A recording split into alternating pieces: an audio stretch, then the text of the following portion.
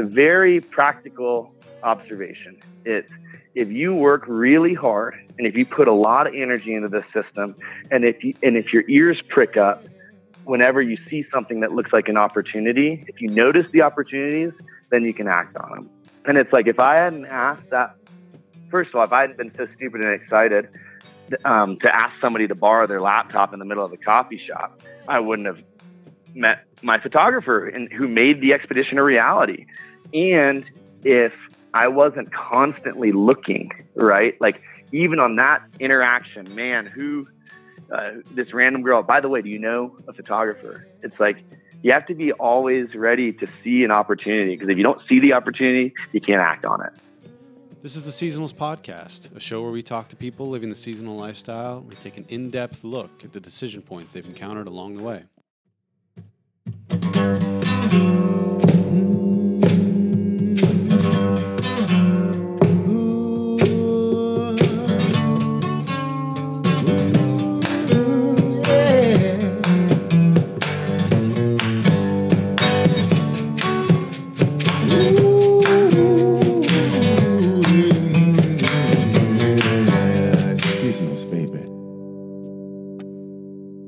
All right, I'm here with Joe Hochman today on the podcast, and I actually first, Joe, how are you doing today?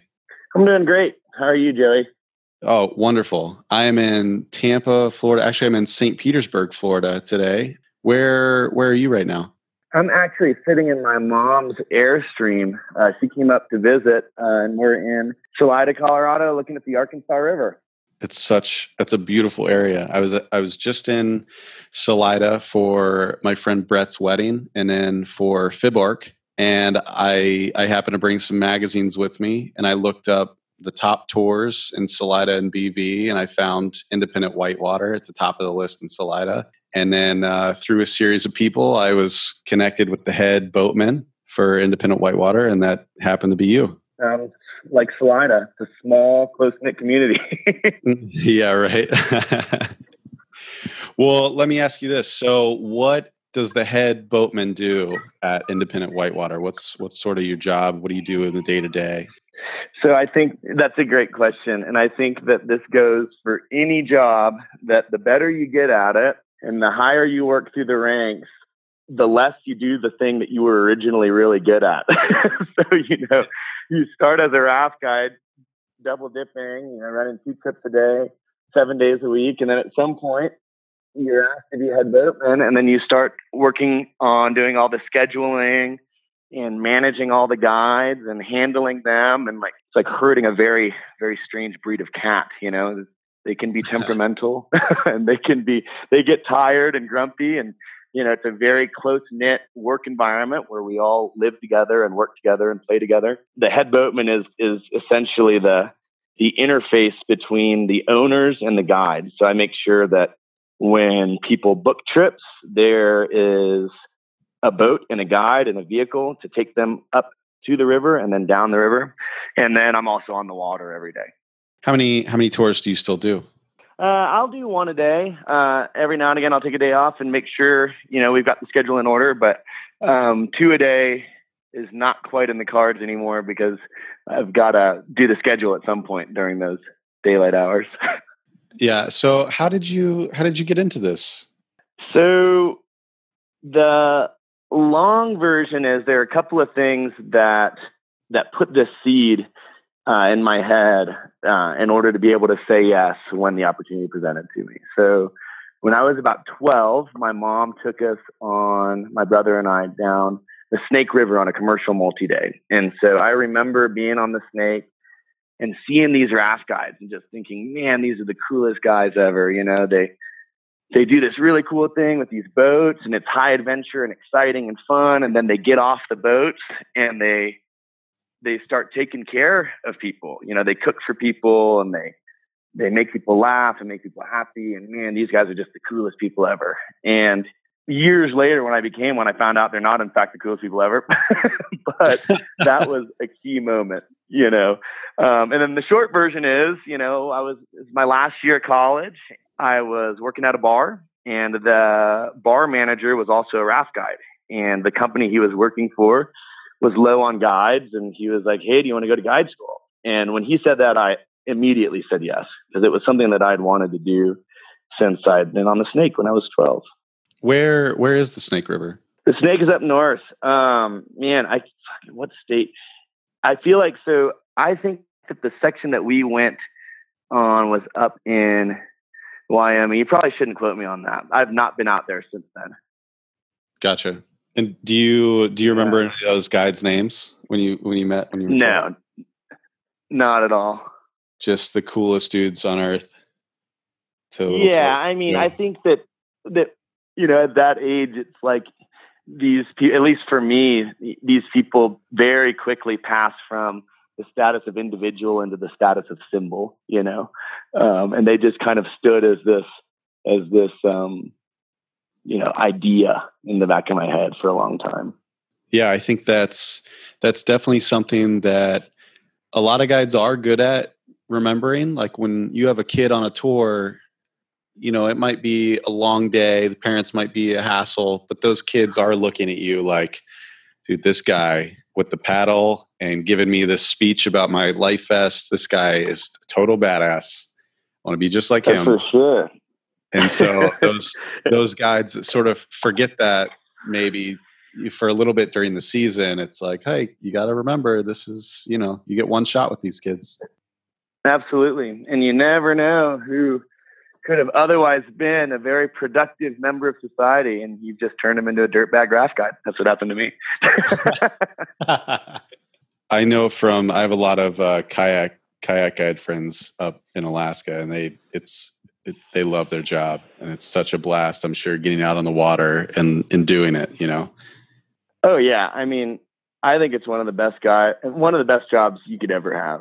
I mean, because at the very most basic form, what we do is there are people who pay to do this thing because it's really fun, and you're getting paid to do that thing. And that's it. I mean, it's really that simple. Your customers, you get them at their best, right? They're on vacation. They're free from the stresses of the everyday work life, and they're there to have fun. And you're paid to be the guy who's having the most fun on the boat, because if you're doing that, then that energy is infectious and they will feel the same. And you get to spend time in beautiful places and make memories that hopefully last and influence the people that you take every day. Yeah. And you can show someone that maybe doesn't understand it or hasn't learned it yet, how to just have that sense of wonder for nature again. Absolutely. And, the other thing about that is that you really are a facilitator of access, right? So, I mean, imagine your average customer is somebody who is probably not very physical. This is just the average American, right? They spend most of their time on jobs that require them to sit indoors, and they come home tired and they hang out with their kids for a few hours, and they go to bed and they wake up and they do it again. And in that, the sort of well-worn paths that lead them through their everyday lives, interaction with nature is not really there, and they don't have the skills or the experience to be able to get themselves into the places that you get them to. And so not only are you serving as an example of somebody who cares about nature, and you try to get them to care about nature, I mean, that's best case scenario, but like at the most basic form, they can't get into nature, into the places at least that you're taking them without you. And so that facilitation of access is so huge, because without you, they wouldn't even know what the thing is or be able to get to the thing that you're showing them. And that's really cool. Yeah, that's a great point. So you told me a little bit before we started recording about this a canoe trip down the Amazon. Yeah, so I guess that's the ultra long version of why I'm a raft guide. So fast forward, 12 years old, go down the Snake River. I'm like, oh man, that's cool. 19, I'm in college, decide I want to take some time off from college. I was laying in the bottom of my mom's pool in Austin, trying to figure out what to do. I was just kind of like laying there looking up, and I was like, I should canoe the Amazon. I don't know where the idea came, but I thought it was a good one. And And I think that, I just started going down the path to see if that was possible and what would it take to do, and how was I going to do it. And, obviously I didn't have the money to just be like, sweet, I'm going to buy all the stuff and head down there and awesome. You're right. Like, so if I was going to do it, I was going to get sponsored. So then I started thinking about how can I get sponsored to do this thing that I've never done before? And why would anybody trust me to do it on their dime? And I came up with a pretty good solution. So I approached a local nonprofit in Austin, and that was affiliated with rainforest conservation in the Amazon basin. And that was kind of their big deal. It's called the Rainforest Partnership. I like put on my chacos, tried to look like I knew what I was doing. I was like, I don't know, dress the part. I mean, I don't know what I'm doing, but I'm not going to tell them that. And I walked in and I said, hey, my name's Joe Hochman, and I want to canoe the Amazon. And you guys don't have to give me any money to do it. All you have to do is, and I told him I'd bring a photographer, write stories, post them online as we're going, post photos, so that we could the idea was just putting a face to the name of rainforest conservation, showing them stories about the people in the area and a sort of boots on the ground perspective for people who had never seen that area and who don't really understand the thing that they're trying to protect, right? And the pitch was, and I'll raise all the money. All you have to do is let me do it under your name. And that's a hard thing to say no to. Free publicity, a big expedition that's going to, cause a little stir in the community, and you don't have to pay for it. And there's some 19-year-old kid's going to go do all the work to get that money. So they said yes. I mean, it's hard to say no to. And that was a really big lesson in terms of the scope of my career now as a guide is if you want something, you can most of the time create a deal or create an idea. It's just really hard to say no to. And then you're in the door. And so they said yes. And I started raising money, and I knocked on doors. I canvassed at the university, and all of that produced a little bit of money. But then the biggest donor that I got, and this sounds unbelievable, and I guess it is unbelievable, but it's not untrue. I was at a Snoop Dogg concert, and there was a sign language interpreter at the Snoop Dogg concert. And after she was done working, there was another band, and she and I danced and hung out. She asked me what I was up to. I told her about this trans-Amazon expedition. And she was like, wow, that's really interesting. I'm like, yeah, and blah, blah, blah. I'm raising money. And she said, well, meet me tomorrow morning for breakfast and pitch it to me. So, this is in Austin. So we met for breakfast burritos. And the next morning, I pitched it to her, and she cut me a check for $2,000. I ended up doing the trip on $4,000. Wow, 50%. So it all comes down to Snoop Dogg, Joey. Let me ask you this. This is the question I need answered. Well, there are a few. So first, how fast were her hands?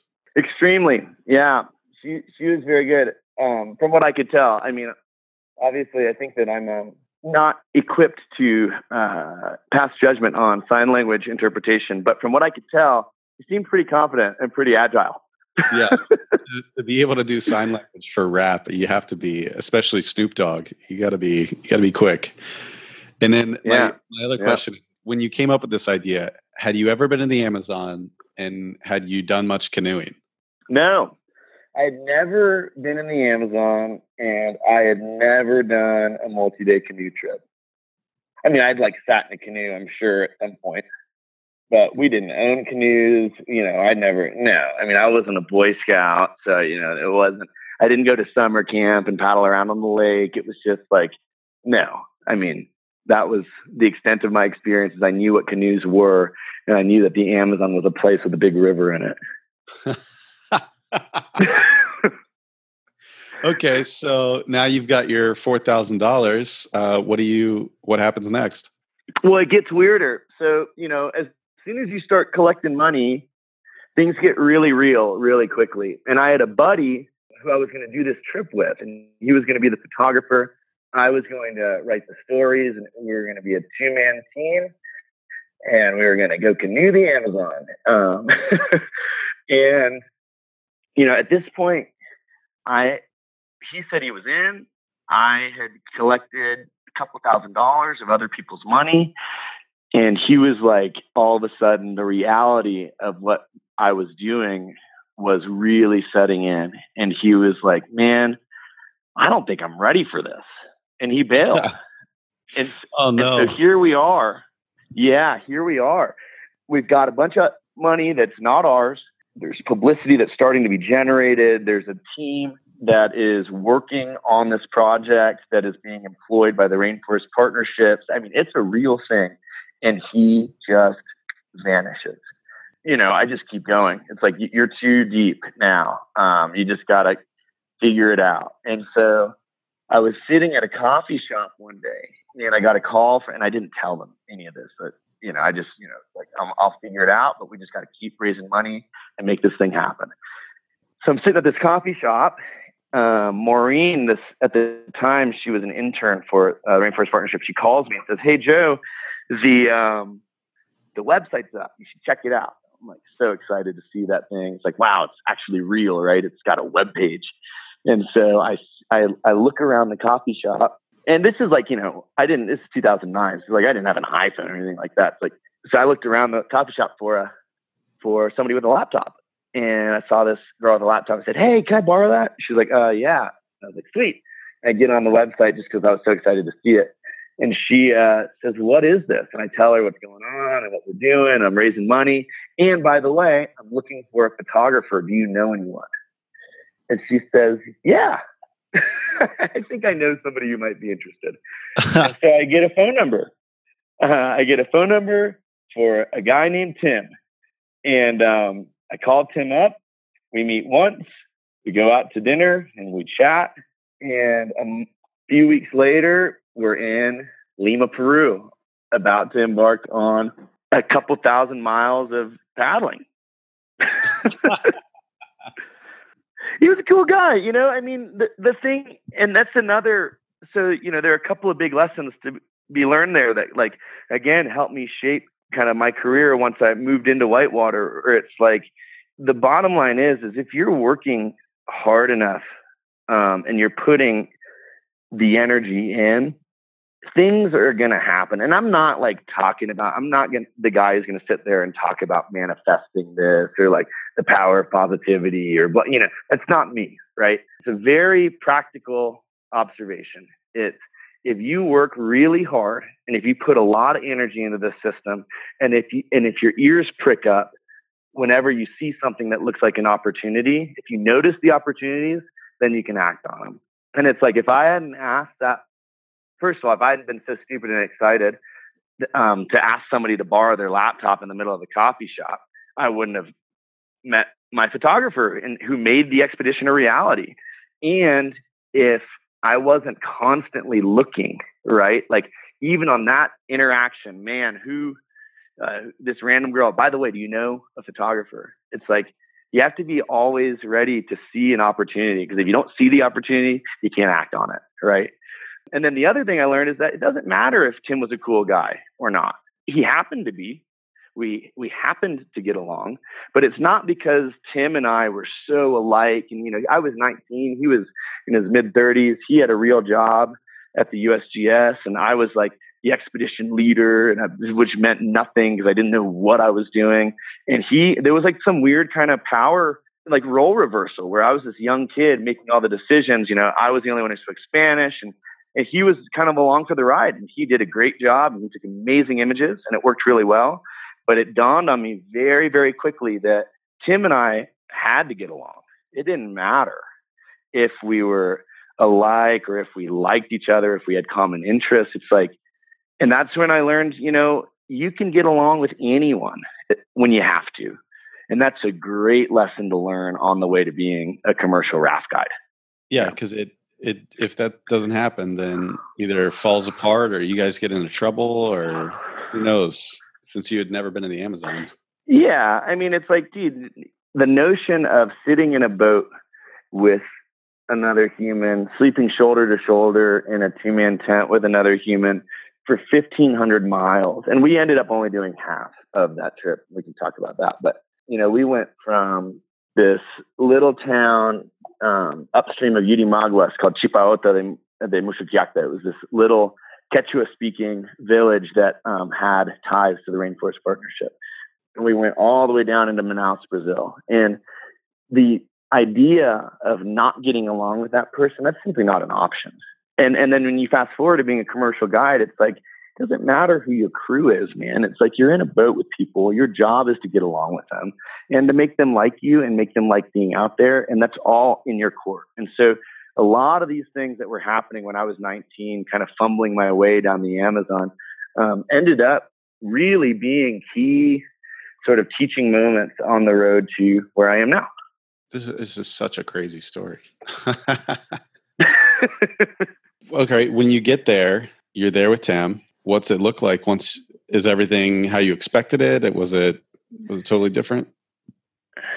Well, it wasn't totally haphazard, right? Like these big outlandish things become very manageable once you start compiling the right information. So I searched around on the internet and found somebody who had done this before.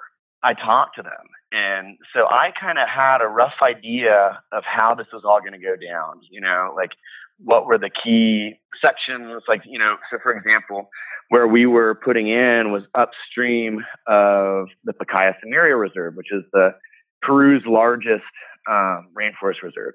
And to get access to go through the entire thing, you needed to get a permit with the government and you needed a guide. And this is only for, a little bit of the trip, but this dude helped me just know what I needed. And so all of that we were able to put in place. And then we show up to Lima. We start buying things that I think we need.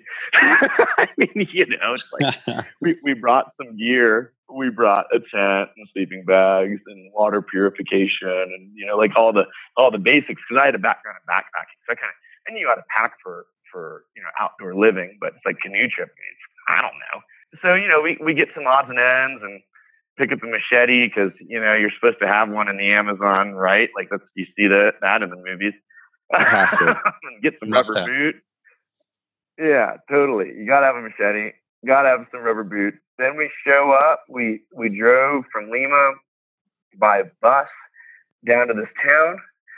Stayed in this town. There's no boats. We couldn't find a canoe. That was a hurdle. So this is one of the things that we didn't foresee. I just figured, you show up and you find a canoe. Like, it's really easy, right? Like, this is a giant river. There are all these little villages everywhere on this river. Canoes are the major way of travel. So you just show up and you buy a canoe from someone. Well, it turns out where we started, there's not really any lumber up there. Like it's weird. It's like just not the right climate. You have to go downstream to get the big logs to make canoes. And so there's like not a surplus of boats. So we ended up staying in this little village. And this village was very, very rustic. I mean, you see all different levels of development on the Amazon. So this notion that it's all like super indigenous tribes that have never been, that's not what it's like, right? Like there are towns with cinder block structure and they get electricity because they run a generator for a few hours every night, then they shut it off. And, there's access, like you can drive in and out. So that exists. And then there are also communities that are still very, very primitive. And we were staying in one of those, Quechua-speaking indigenous tribe. So we're hanging out there, and it's like the only option is to just live there until the boat builders build us a boat because there were no boats. So we ended up being, from the moment we got on the ground to the moment we set sail, about a month.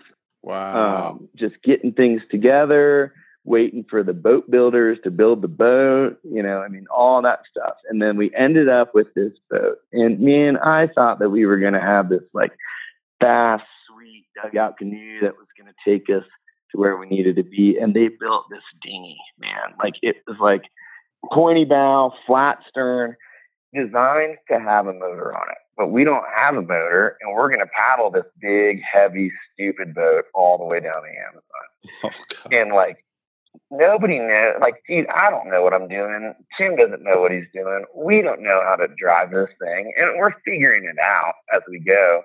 But we get into the Pacaya Samaria Reserve, and it's like, it gets so narrow in there, and you're winding through all this stuff, and we're just like smashing into the side of the river and getting raked by branches, and like fire ants are falling on us, and like it's just, it's miserable trying to push this weird big boat around.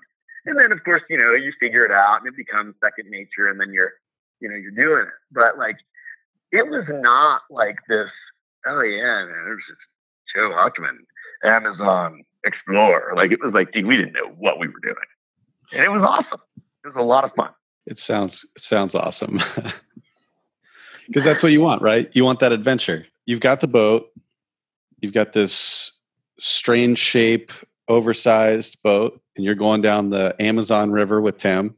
What's the plan? Just to survive and document it? Or did you have sort of some stops planned, or? Yeah, right. Like, you'd think you'd have a map. Like, that would be, or at least I thought, like, yeah, you have a map and then you know where the towns are and whatever. But it turns out it's really hard to find a good map of the Amazon for a number of reasons. I think, one, there's not a whole lot of demand for it, because these communities that are on the side of the river, it's pretty localized. They go up and down to the next village or the next town by boat, and that's kind of about it. And so this like macro perspective of the area, there's just not a whole lot of need. And then also, once you get down into the terminus where it goes out into the ocean, that big floodplain is constantly changing. And so mapping it is kind of a fool's game, because by next season, that thing is just not really up to date anymore. And so we had a hand-drawn map from this dude who was a really nice guy. And he drew a map that lasted us about 3 days. And then we were just kind of off the end of the map, and we just went downstream. And once it got to be about the time of day that we needed to start thinking about making camp, we'd either pull over, we happened to be at a little village, or we'd sleep on a beach, and we would wake up and do it again. And then every now and again, when we got to a big enough town that would have an internet cafe, we'd stay there, upload photos, I'd write stuff, and update the website, and then we'd head back on the river, keep going downstream. So there are internet cafes, I'm guessing, in the towns that were like cinder block buildings. Yeah. So it's like the level of infrastructure varies wildly out there. So you can literally, like, so that town that we were living in while we were waiting for that boat to be built, for example, Chipauta de Mushikyaka. So it's right across the river. And that's the place that's like, stick-built huts with thatch roof and kind of one central dirt road with all these little huts on either side of it. And then it's subsistence farming and fishing and that sort of thing. So that's what's going on there. Directly across the river, there's asphalt, cinder block, corrugated aluminum roofs, internet, radio, air conditioning. On the other side of the river, they're cooking on an open fire.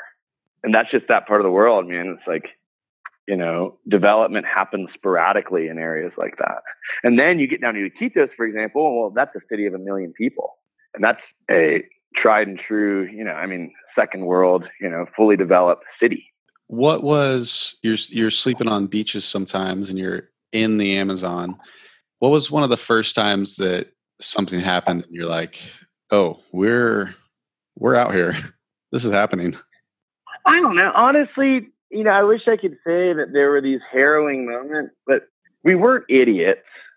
And I think that a lot of the harrowing moments from stories that you hear about people outside starts with you make a really dumb decision. And we didn't make very many of those.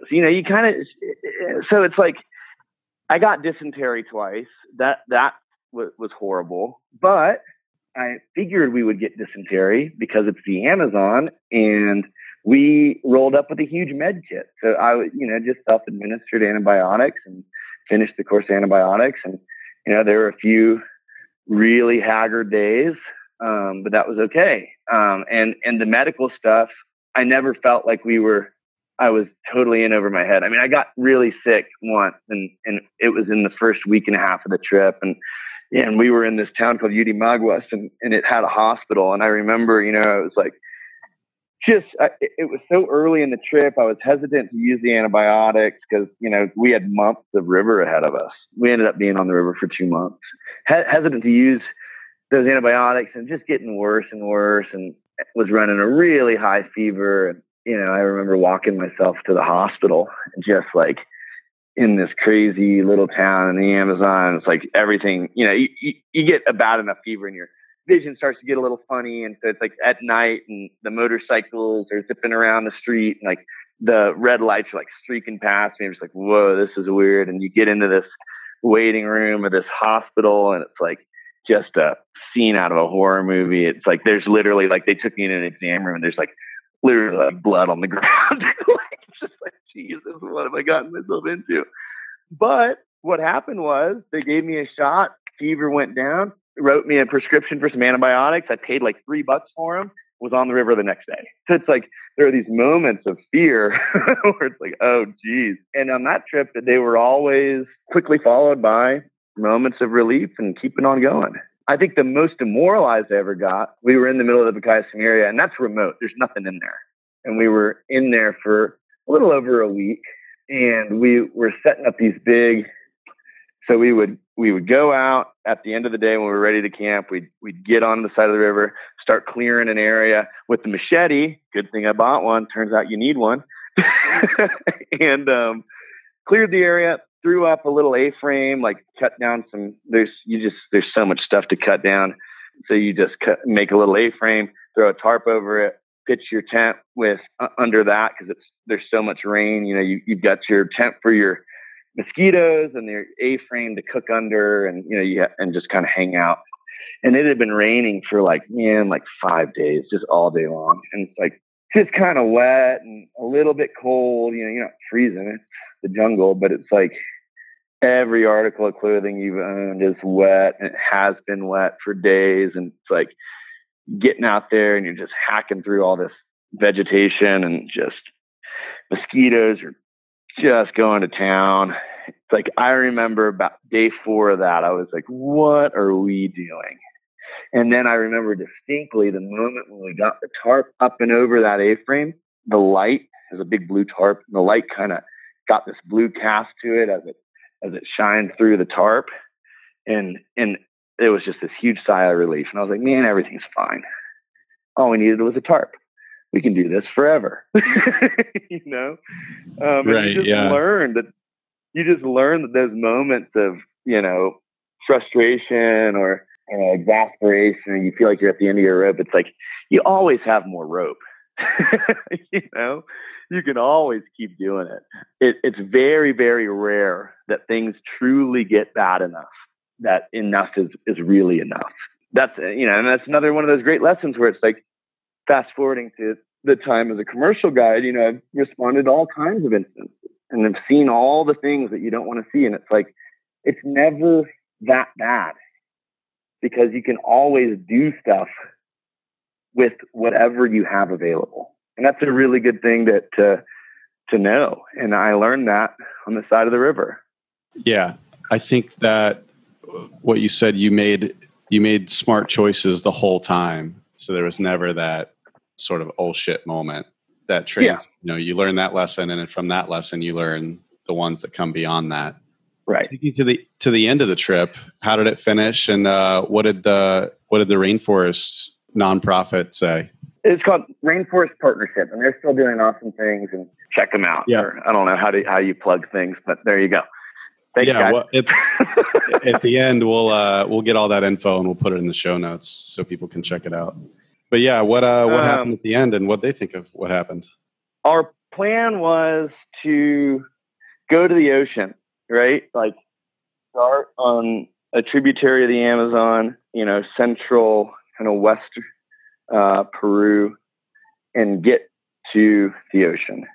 And for, I had this idea in my head, which was like, stupid and romantic, but I think that you have to create images for yourself, right? The goals, even if they're silly. And it's like what I wanted to do.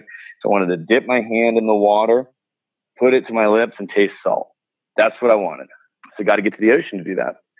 And, and so we're going every day, and Tim decides, well, and I think that it was going in his head for a few days at this point. And this is, in retrospect, one of the parts that you run the risk of when you meet a guy once and then go on the Amazon with him. He had a real job, you know what I mean? He was like this 19-year-old kid. He was a grown man with a life, and he had a great job. And they gave him time off, and they gave him an extended leave of absence. They said that his job would be waiting for him if he came back in a month or 2 months or whatever. I think it was 2. I don't know what it was. We ended up being there for 3 months total. So it must have been 3. Anyway, he says, I remember this. It was in the morning, and we're on the river in the middle of the Amazon, and we're paddling downstream like we've been doing for a couple months at this point. And he says, I got to go back to work. And I said, what? And he says, yeah, I didn't want to tell you because I figured if it was just fun enough, I would just forego that job. But if I don't get back to work, I don't have a job when I come home. And, I was willing to make that sacrifice because this is, when does this opportunity come up? But it's just not that fun. And it was really, the trip was really wearing on it. And it had become a chore for him, and it was like, he wanted to call it it's all about risk and reward and cost and reward, right? And the cost just started to stack up too high, and the reward seemed increasingly thin, and he called it. And then, so we were in Manaus, Brazil, halfway down the Amazon, and there's an airport there. So that's how the trip ended. I was really mad at him. And we were a few days upstream from our destination at that point. We were kind of still in between towns. And I was really mad at him. And then I was like, and what are you going to do about it, Joe? It's like, it is what it is. We still have to paddle together. And now we're buddies, it's like, you just can't be, what are you going to do? What are you going to do with that anger when you still have to work with this guy, sleep next to this guy for days in the middle of the jungle before you can even make good on his plan to ruin your trip? You know what I mean? And I respect his decision, and it was fine. And the Rainforest Partnership, for them, it was all bonus in the first place. And it accomplished all the goals that they had in mind, right? Like, I came back and gave a couple lectures at REI, and we did a couple of interviews with local media outlets, and all of it worked well for them. So on their end, this idea of getting to the ocean, well, it didn't really matter. And for Tim's end, it was a great experience, and he got back to his job, and, he didn't sacrifice too much for it. And on my end, I didn't get to taste salt water. Like, in the big scheme of things, so what? That's how it ended. Yeah, it was still an incredible experience, and it worked out really for everybody. The REI, so you were doing some speaking stuff at REI. Out of just this crazy idea, it became an experience, and then now a credential and a memory. Yeah, and it's really funny because it's like I start getting into the Whitewater thing, and now all of a sudden you need river miles.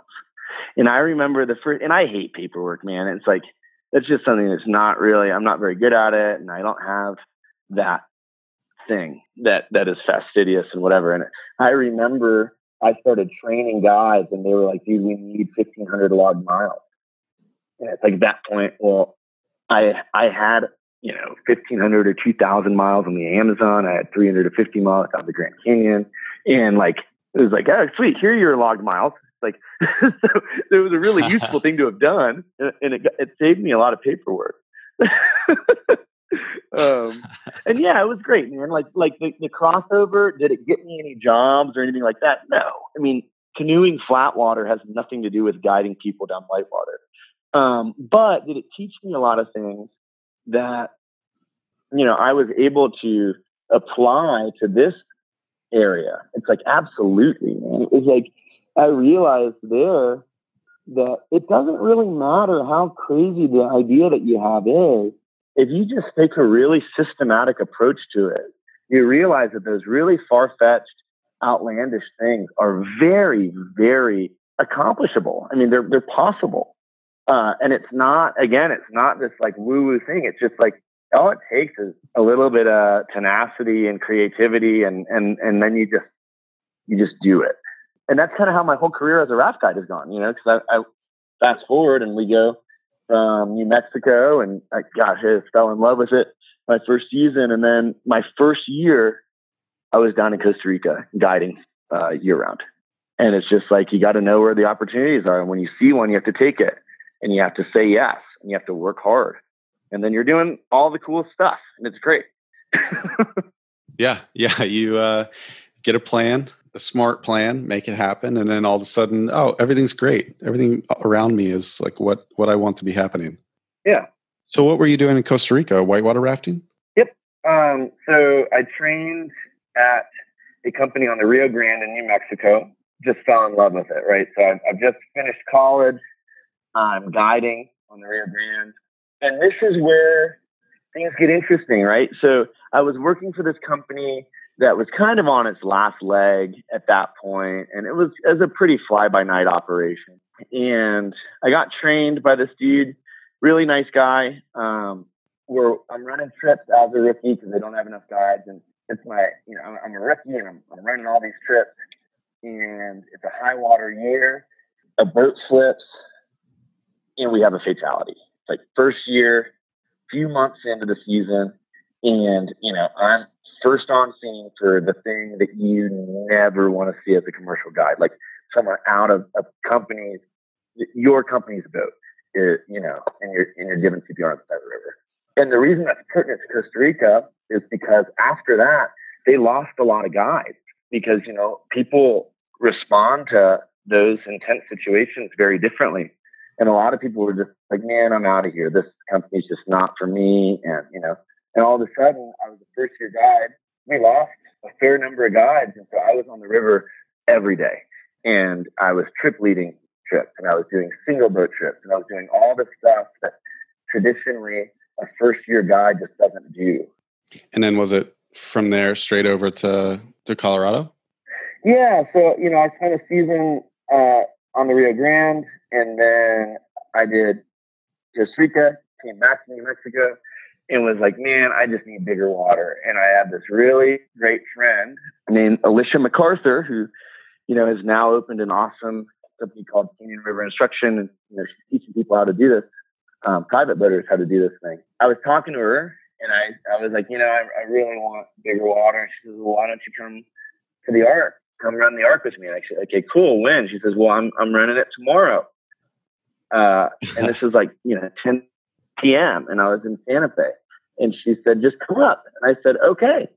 And so I packed my stuff, drove up there, and packed my gear. All my stuff was at the boatyard in Santa Fe. I was living in this horrible parking lot on this main road, just living in my car, classic, like just dirtbag raft guide, literally living in a parking lot on the main road, Cerrillos Road in New Mexico, in Santa Fe.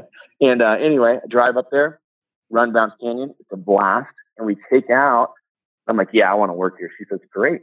And we take out at Independent Whitewater. And Mikey and Wiley, the owners of that company, happened to be standing at the beach right there where we took out. So I got out of the boat, and Lish said, hey, Mikey and Wiley, this is Joe. He's a really good guide. You should hire him. And they said, and Wiley, I remember him kind of looking at me, he goes, oh, well, if Lish says you're a good guy, then great. When can you come up? I was like, well, let me go down to Santa Fe and pack my stuff, and I'll be back in a couple days. He said, great. And then boom, I was guiding for Independent Whitewater, which was a relationship that has continued ever since. They're just right there. You're like, oh, hey guys, yeah, you're gonna hire me now. Yeah, and I've never really asked for a job anywhere. It's all kind of just fallen into place. I was asked if I wanted to go to guide school in New Mexico. I said yes. I was asked if I wanted to go guide in Costa Rica. I said yes. I got off the boat at IDUB and the owners were told to hire me. And then I went and packed my stuff, right?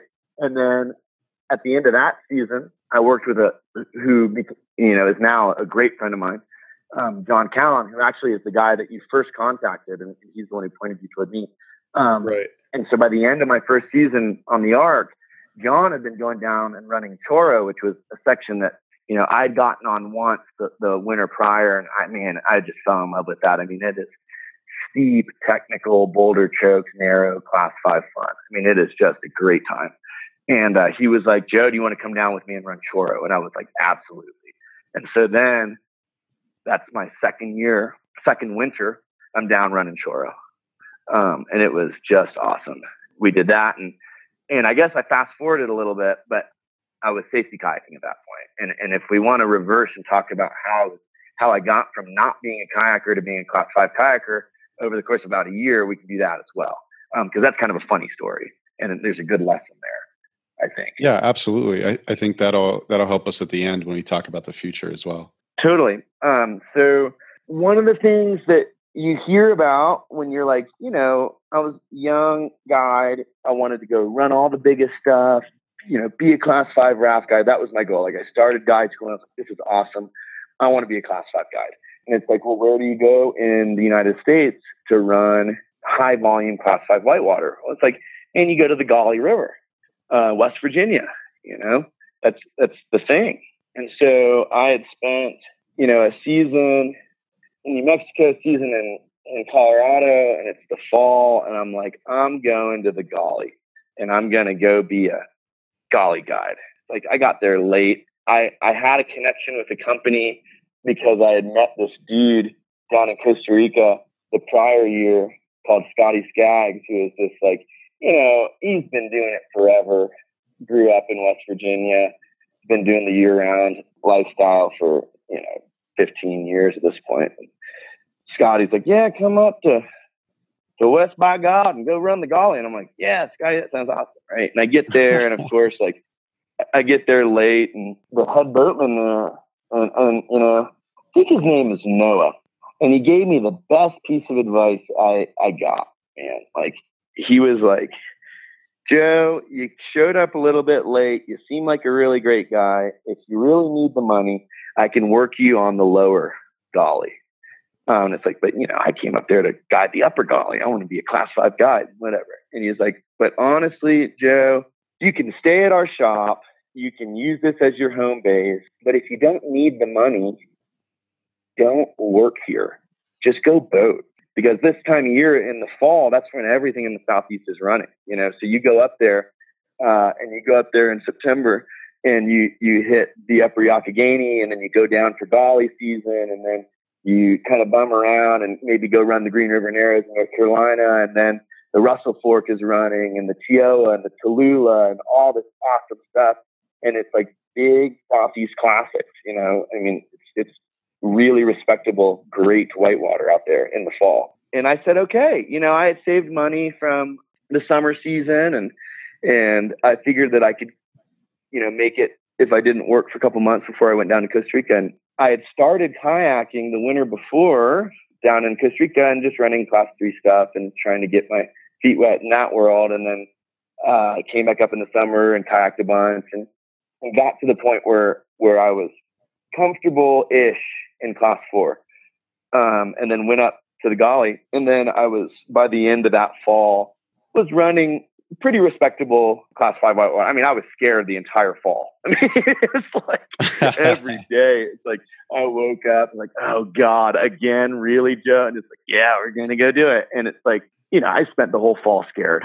But again, it goes back to that making smart decisions thing. I was able to progress relatively quickly.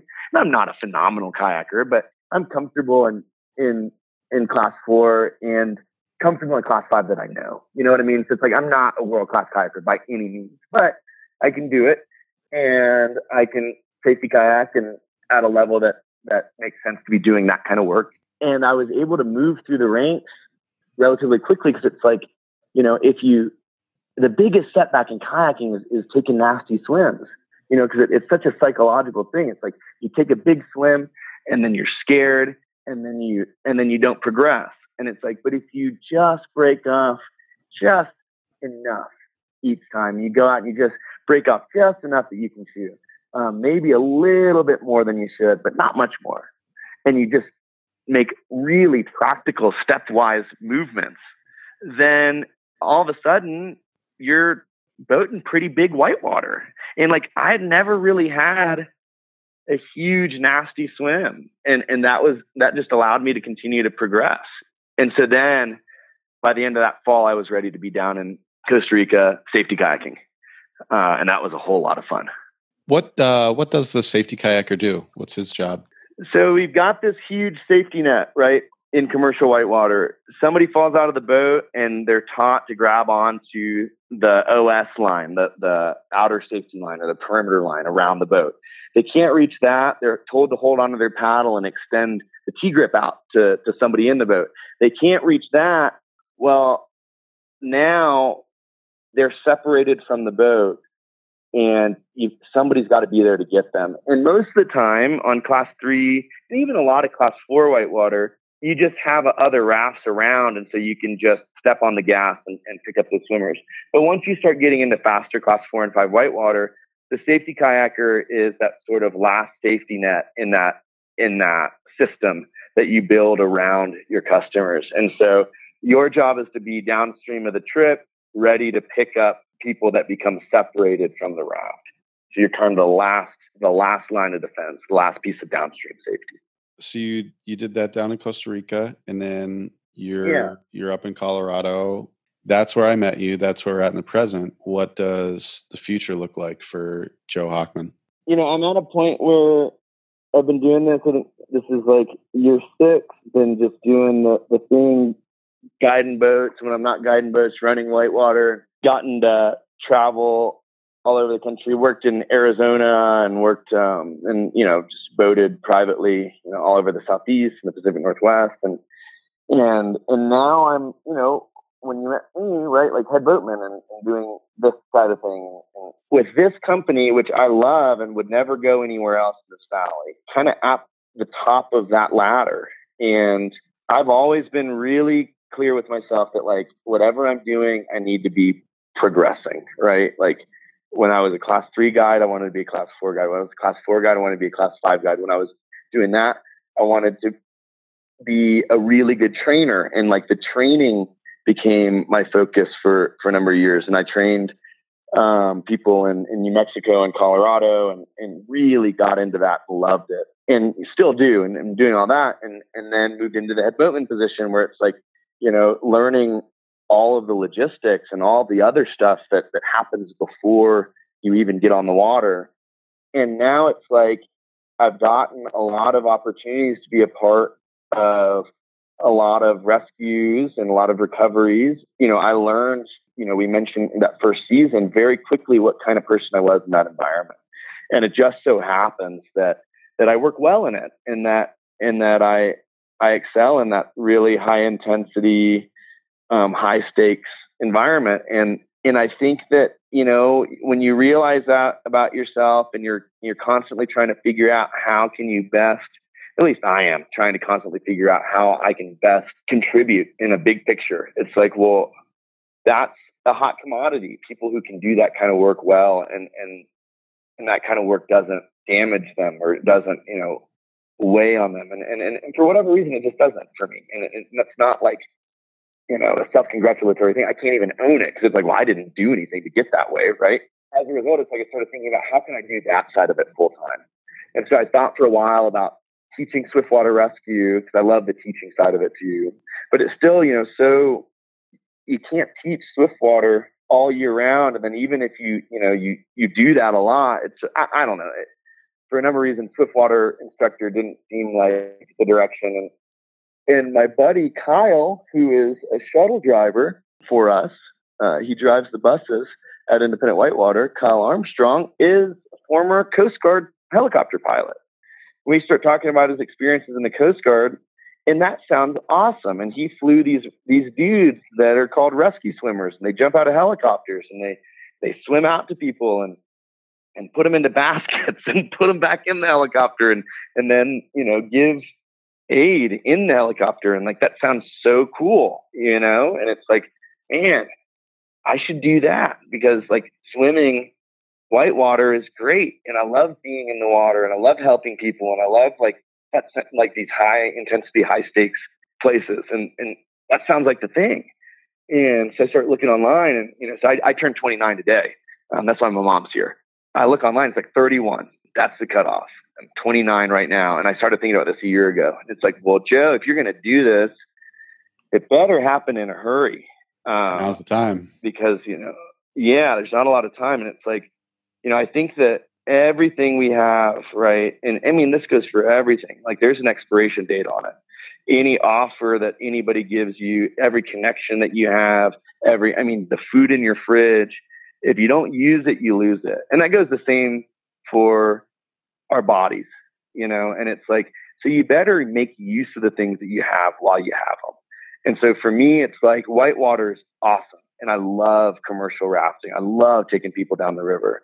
And I can do that, ad infinitum. I've got a great friend named Dan Kay, who, I spent all fall with, and he's a full-time guide. He's 68. You can do that. But man, 31, you can't be a rescue swimmer anymore.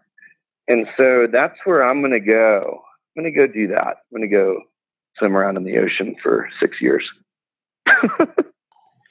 The Coast Guard, I have a lot of Coast Guard friends up in Alaska, because there's a base right there. I think that's going to be not only rewarding, but also it's going to give you even more opportunities, which it sounds like you're really good at turning into great things for yourself. So I think that's a great decision and a very cool path that you've taken to get there.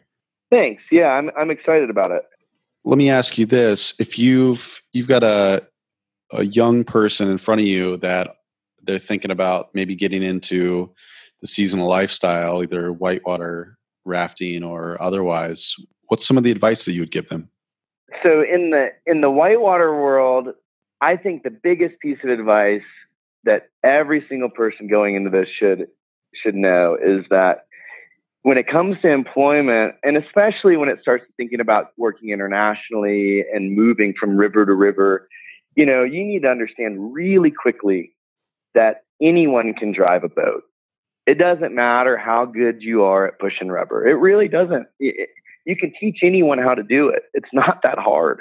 The thing that gives you opportunities is the degree to which you're easy to work with, you're hardworking, you're ambitious. I mean, those things are the things that get people in the door. It has nothing to do with how well you can drive a boat. We can work on that. The thing that you can't work on is if you've got a bad attitude and you feel entitled and you're a first year guide and you want work and it's like, you just have to be willing to put in the time and show up and work hard and be likable and be nice and happy. I mean, our job is to be happy people. And if you're not that, it's rough. People don't want to hire you. And so that's, very practically, I think the best piece of advice. Yeah, that's good. Don't be a dick is always great advice. Pretty good universal rule. How can people find you or Independent Whitewater or any of the other, or where your Amazon trip is can be found on the internet? So the funny part about the Amazon trip is we used this really cool website that we thought was really cool at the time called Trip Tracker. And it's since folded. So all the documentation that we did has evaporated into the ether. Oh, no. So, yeah, it's, he's got the photos or whatever, but I don't even have the stuff that I wrote, which, whatever, it's neither here nor there. It was called the 2009 Trans-Amazon Expedition. So that might exist in some corner of the internet somehow, but doubtful. And I don't know. I don't really do much on the social media front, but if anybody has any questions, if there are young people listening that just want help navigating or getting into this sort of thing, you can just find me on Facebook. I'm Joseph Hochman, Hochman, and reach out. And, I'm happy to talk about any of that stuff. And Independent Whitewater, of course, Salida, Colorado. If you're going to come raft the Arkansas, it'd be silly to raft with anyone else. Smart. So what, are there any questions that I didn't ask you think I should have? I think that one place that we could go if you wanted is like talking, you kind of mentioned this idea of like seasonal theory and what I think about the seasonal life versus the more traditional, career and how the one leads to the, I don't know. I think that the thing that doesn't get talked about very much is how moving from seasonal to not can be a positive move and one where the seasonal drives the traditional and not just as a fallback. Does that make sense? Because it's like, I feel like that when you look in the media or you look at these, look at Instagram, whatever, it's like the seasonal lifestyle is glorified and the like work a day is villainized. And it's like, well, there's a huge middle ground, that people exist in and work really well in. You know what I mean? Yeah, absolutely. Yeah. I don't know how we get into that. I know there's a lot of, like you said, it's vilified sort of that 9 to 5. And I think seasonals make that comment, or sometimes that the lifestyle is, like you said, it's good side, bad side. But the reality is that's not how it is. It's both can be great. To me, it's just different train tracks to success. And you just got to find the one that makes you happiest. Like what you're doing, which is you're doing the whitewater rafting. You found your place and you found a calling and you found a way to make that happen in the Coast Guard. And so I think that's it's a unique, as far as what I've heard, situation, but I think it should be more accepted or more mainstream that's what comes of seasonal work. It's a gateway into, finding your calling or finding a place. Yeah. I mean, I think that that's right. And, I did a lot of things before I was a raft guide, like I baked bread at a bakery in Santa Fe. I used to teach pottery. I used to teach speech and debate. I've done the only criterion that I've ever had in terms of what am I going to do for work is I'm going to figure out what I like to do and then figure out how to get people to pay me to do it. So and that's how you garner a working education. It's like, wow, bread seems cool. I want to learn how to do that. I should become a baker's apprentice. And then I did, right? And it's like, and then the raft guiding things, it's the same way. And so the seasonal life, that's what we're talking about. And the people who do it, they talk about like, and I'm one of them, we talk about this freedom and this courage to choose what you want to do. And like, there's all this great stuff that we talk about when we think of the seasonal lifestyle. But what subtends all of that is a commitment to the notion that what I'm going to do is choose meaning over money. And as long as you can do that, and you can do it in a way that's just barely sustainable, is usually how it ends up happening, you end up in places that you never thought you would, or that you didn't know you would in advance, right? And it does nothing to do with, to me, the freedom from the 9 to 5 or the bucking of the establishment. It's like, I'm not interested in any of that. I'm interested in making really conscientious choices one at a time, in choosing meaning, choosing progress, trying to work hard to be good for myself and my family and the people that I care about, and to progress in that. And then if you do that hard enough and long enough, it might just happen that points you back to a 9 to 5. And that's and it's like, you join the Coast Guard. It's like, talk about structure, right? Like, this is not that's not the free spirited, like, I'm going to have to, cut my long hair and shave my beard and get told what to do. And it's like, but all that stuff, those are accoutrements. Like, those things don't matter. And I think that the people who tell you that they do have missed the point, and that the point really is just being honest and finding something that sounds like an authentic attempt at meaning. And you find that in every corner of the world. And you can learn that by being a raft guide and sitting and listening to all these different people that you take down the river every day. Because there's a lot of them that are authentically reaching out for meaning, who don't live in a van and smell like shit.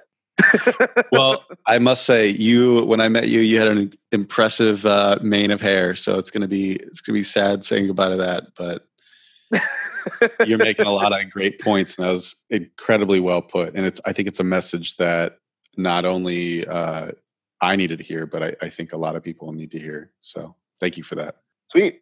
And yeah, well, thank you, Joe, for coming on the podcast. It was incredible to talk to you, and I'll be in Slide again, and I'm definitely going to look up Independent Whitewater. Well, thanks so much, Joey. It was really a pleasure. Yeah. That's it. That's the episode. The seasonals are Kelly Mogg, Ryan Deininger, me, Joey Ravinsky. The theme song by Ryan Deininger, Joe Williams, Louis Leva, Chappie, Thomas Hamilton. Follow us on Instagram at @theseasonals_. Like us on Facebook. Listen to our next episode. That's it. We're out.